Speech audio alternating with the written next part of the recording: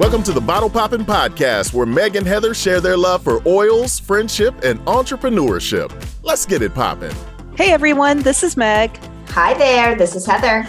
And we are the Bottle Poppin' Podcast. So Heather, what are we opening or popping open today? We are going to pop open geranium floral oil. Yeah. Very floral scent. It is floral. Floral, like I can't think of any other descriptive words. No, so doTERRA's website actually describes it as herbaceous, green, floral, sweet, and dry. Huh. I guess I get a little bit of the dry. Yeah, the sweet and dry I get.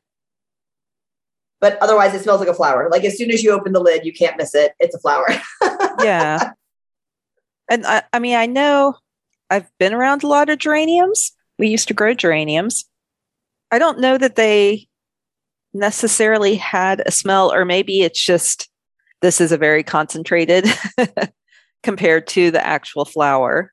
I feel like I disagree a little bit. I feel like I've walked past geranium plants and or a place where it's selling geraniums, and it's a very distinct smell in my mind. So I feel like it's strong enough that I recognize it. I'll say that. Interesting. I guess I haven't been around geraniums enough, or like when we had them in our yard, it was like one pot and then lots of open space. So right. Yeah, it's a little different to be able to smell it.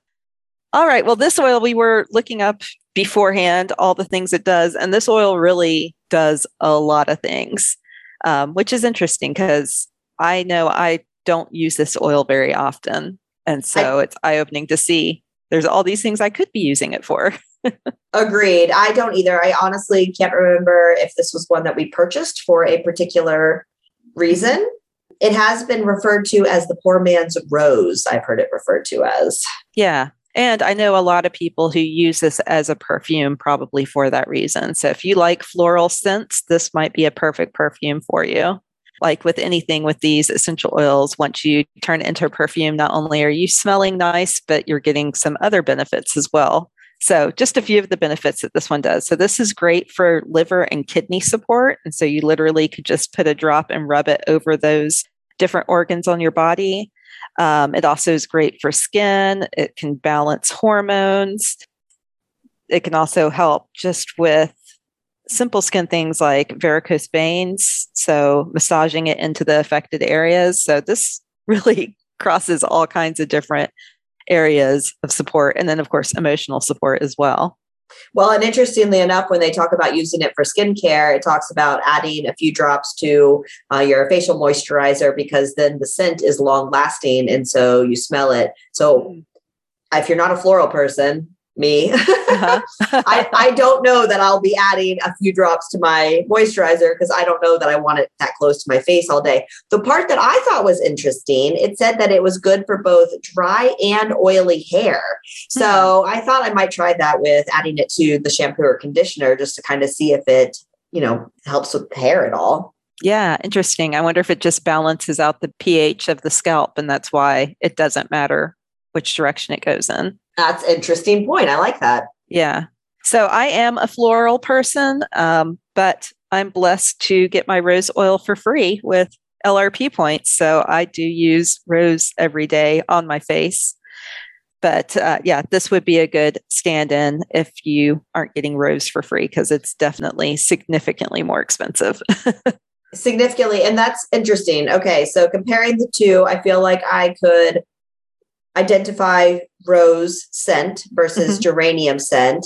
However, rose, you and I were astonished when we got that one drop at convention the year they released it, and it stayed on us for hours with the scent, and it softened slightly as the day went on.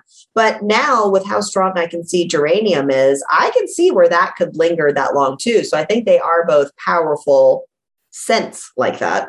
Yeah, definitely. And speaking of scents, I feel like the way that I have used this the most is actually in diffuser blends. I don't know that I would diffuse it alone, but diffusing it with other oils, it really does just add like an undertone of floral. Particularly, I like it with citrus oils. Yeah. So I did a quick just search on Pinterest, which is one of my favorite places to look for diffuser oil blends, and found a few different diffuser blends with geranium that sound really good. So like the Spring Fever blend, it's 3 drops of geranium, 3 drops of grapefruit, and 2 drops of lime. And I bet that would be like super refreshing and energizing. And again, like geranium would just be like the floral note at the bottom. Another one that's different but sounds really good. This is called Morning Dew, and it's 4 drops of geranium, 2 drops of eucalyptus, and 2 drops of rosemary. Oh. And I bet like just because both eucalyptus and rosemary are such strong scents, it maybe would pull out the herbaceous part of geranium and balance it out. So I bet that would actually be pretty good. I might have to put that in my diffuser today. Yeah, I think I'm going to try that one too. That's interesting. And again, I said that I liked it with citrus oils. I think the combinations you just read were, obviously one was citrus, one was completely different. Yeah. But I thought this was funny in the Modern Essentials book. There's always a list of what oils it blends, each oil blends well with. And so on this one, it says blends with all oils. You forgot to include the important part of it. It actually says blends with ... All oils. Wait for it. Yeah, use it for anything. I don't think I've ever seen any described with all oils, so that's impressive. I haven't either. That's so funny. So yeah, this oil is definitely versatile. It's a good one to have on hand, especially like we've said, if you like those floral scents, this would be a good one. Anything else, Heather, that we need to say about this one? I can't think of anything else.